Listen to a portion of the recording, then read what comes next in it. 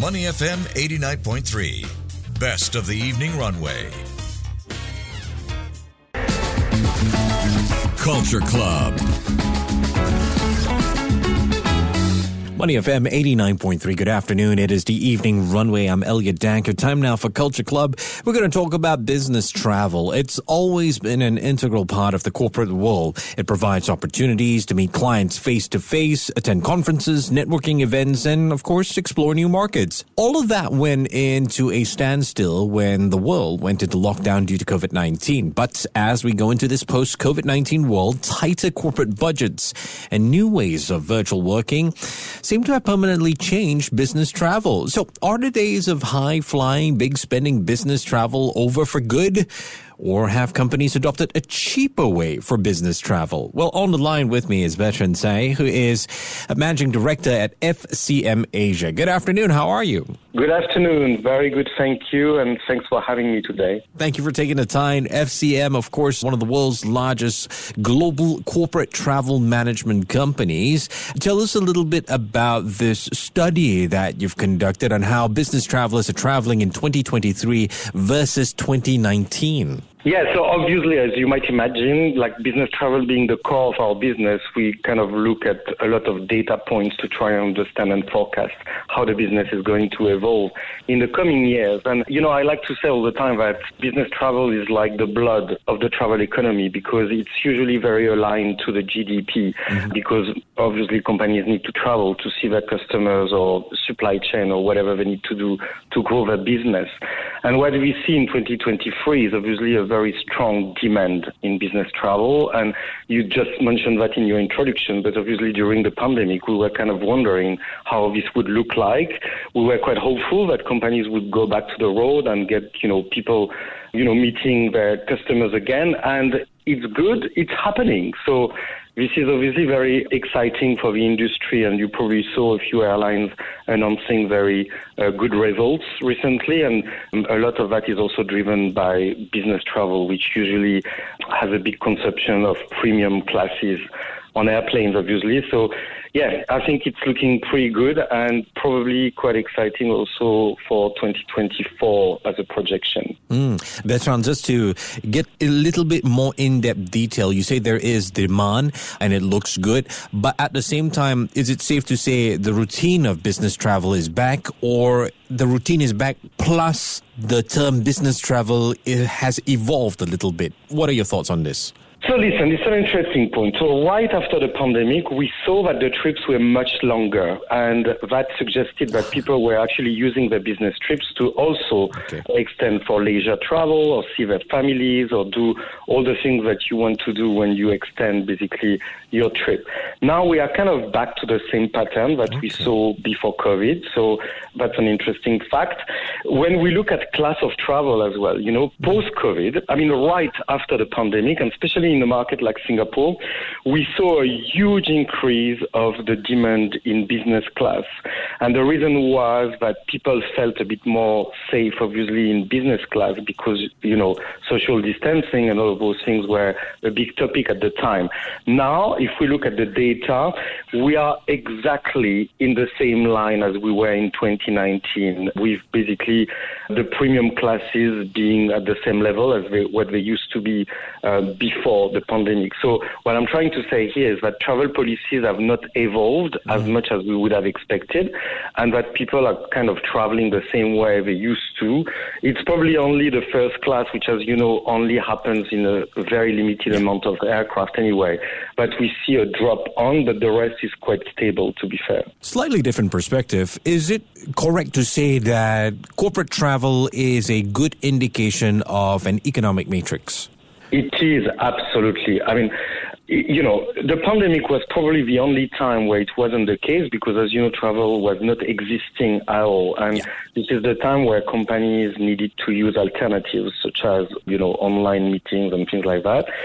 But we knew that it was only going to be for a short period of time. And if you look at what we learned coming out of COVID, the countries that reopened the fastest and that could get travel coming back the fastest are the ones today which probably grew and recovered the fastest as well. And if you take the example of China, which, as you know, was very long to come back to reopening and all of that, they kind of lost a lot of traction. So I'm not suggesting that this is just because travel was not existing, that China is struggling a bit with its economy right now. But what I'm saying is that it's a good indication that when the doors are not opened and when potentially we put barriers for people to travel, it has impact or ripple effect on the traffic overall and the economy.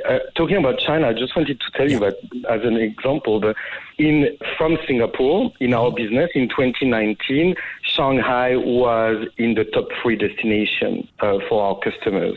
Now it's not even in the top 5. That seems to indicate that maybe there's a bit less economical relationship between the two countries at the moment. And, it's hard to know whether this is a long-term trend, but this is definitely a fact. If I wanted to be optimistic, I mean, you mentioned China, even India to China. I know in September they temporarily relaxed some visa rules. Yes, a visa is required, India traveling to China. To be optimistic, how then can Singapore benefit from countries who have put in place restrictions? Yeah, it's a very good question. And listen, what you just said, come on, it's very hard for any Indian citizen to go to China and vice versa right now. You did say that, yes, they made it a bit easier, but the reality is that 99% of the visas are actually rejected, just so you know, between the two countries. So it means that the two biggest economies in the region are actually preventing people from travel to one another, which is quite sad when you think of it. So it's a good thing for Singapore because Singapore doesn't require a visa for both countries, obviously, and this means that it can position Singapore as a meeting place for people wanting to do business and not having to go through the hurdle of visa approval and all of that. So being an open economy, and we know that it was always the positioning of Singapore, really helps to drive a lot of meeting and events in the Singapore market. And as we know, it has been extremally valuable for the country since the comeback from the pandemic, obviously. So it's happening. Singapore aside, though, Bertrand, what about the rest of Asia? What are some of the biggest routes for business travel here in Asia? So a lot of people still travel long haul. London is typically in the top list for both Singapore and Hong Kong. The US is still a very strong market, whether San Francisco, Los Angeles, New York are usually big destinations.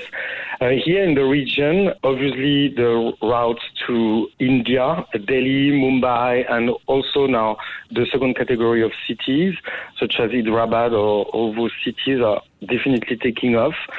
So I would say, and Sydney, obviously, for Australia, which is the biggest airport in Australia right now, and there is also a big demand for those routes. So I would say that the traffic has really picked up. Singapore is probably at 90% of the capacity pre-COVID, which is very close, and some of the destinations where Singapore doesn't fly to anymore were a bit less business travel anywhere. But I would say that for most of the traditional business travel routes now, you have capacity back and you have competition back. And this is driving a bit of the average ticket price, as we call it. So the average airfare, basically a bit lower, which I guess is good news for corporate travelers because they pay less now than they were. Just to give you an indication, we are around 25% lower now than we were in March this year. So there is a big drop in terms of average ticket price, and that helps, I guess, companies to spend a bit less and still get the people traveling. Okay. The problem with that is that the hotel rates have gone up quite dramatically. So you pay a bit less for your airfare, but you need to pay more for your hotel at destination. Oh, dear. I know. We never win. You read my mind because we often forget that hotel is part of the ecosystem of travel. So if that one's going up, my gosh. Your study found that cabin class booking patterns in Singapore remains relatively the same. Could you, elaborate a little bit more? Why is this case for Singapore? What about other countries like Malaysia? Malaysia was always big in economy class anyway, so it's been also very stable on that front, and the same applies to Hong Kong as well. So, as I said, I think the demand in terms of premium classes remain quite flat as what it was before COVID. And, it's also because we keep thinking that business travelers by default fly in the front of the cabin. Still, today, between 60 to 70% of corporate travelers are flying in economy, just to be very clear. So, there is still a big demand for economy travel, even for, business travelers. So I think it's sometimes a bit of a myth expecting that everyone is flying in economy, in business class. Yeah. For Hong Kong, they saw a dip across all 4 cabin class bookings. Although capacity is increasing month on month, how should I read the data here? Well, the thing is that Hong Kong first of all, it took a while to come back from the pandemic because until China was reopened in January this year, Hong Kong was not really coming back to a full capacity. Okay. And the airlines in the market really struggled to get back to certain level of capacity as well. They were struggling with aircraft. They were struggling with staff. And as you know, airline staff, it takes time to train them because obviously you have all the dimension around safety and, obligations and regulation, which makes it quite hard to get capacity back. And because they probably did it a bit later than most of the other airlines in the region, they really struggled to be back at capacity. So this is the reason why today in Hong Kong, we are probably around 75% of pre-COVID capacity, and it has accelerated over the past 2 to 3 months, to be fair, because before the summer we were more around the 60 to 65% range. And what we see from Hong Kong is that the demand of premium cabin has dropped quite significantly as well. So it means that technically we sell more economy class than before in the Hong Kong market. Okay. It's that time of the year where we start looking ahead to next year and talk about trends. There's an interesting one that's popped up on the sustainability front. Europe having an incentive that promotes short travel via train instead of air. Airports themselves have been forced to reduce domestic flight capacity when rail is an alternative. So that's happening in Europe. What do you think about what could happen here in Asia? Obviously for Singapore it'll be hard, but for Malaysia upwards, what are your thoughts? Yeah, it's a very good question. And listen, it's still a bit hard to understand what's going to be the impact of all of this. Europe is usually leading the way when it comes to sustainability, and they are trying to basically achieve the goals that they agreed in the Paris, treaty a while back, which we know we are quite far off, to be fair. When it comes to Asia, you have markets where rail is actually quite prominent. If you think of markets like Japan or China, you can say that rail is now a real alternative to air because you have like speed rail all across the country, and sometimes it's faster to go from the city center to a city center rather than going to an airport, taking a flight, and then having to commute again on the other side.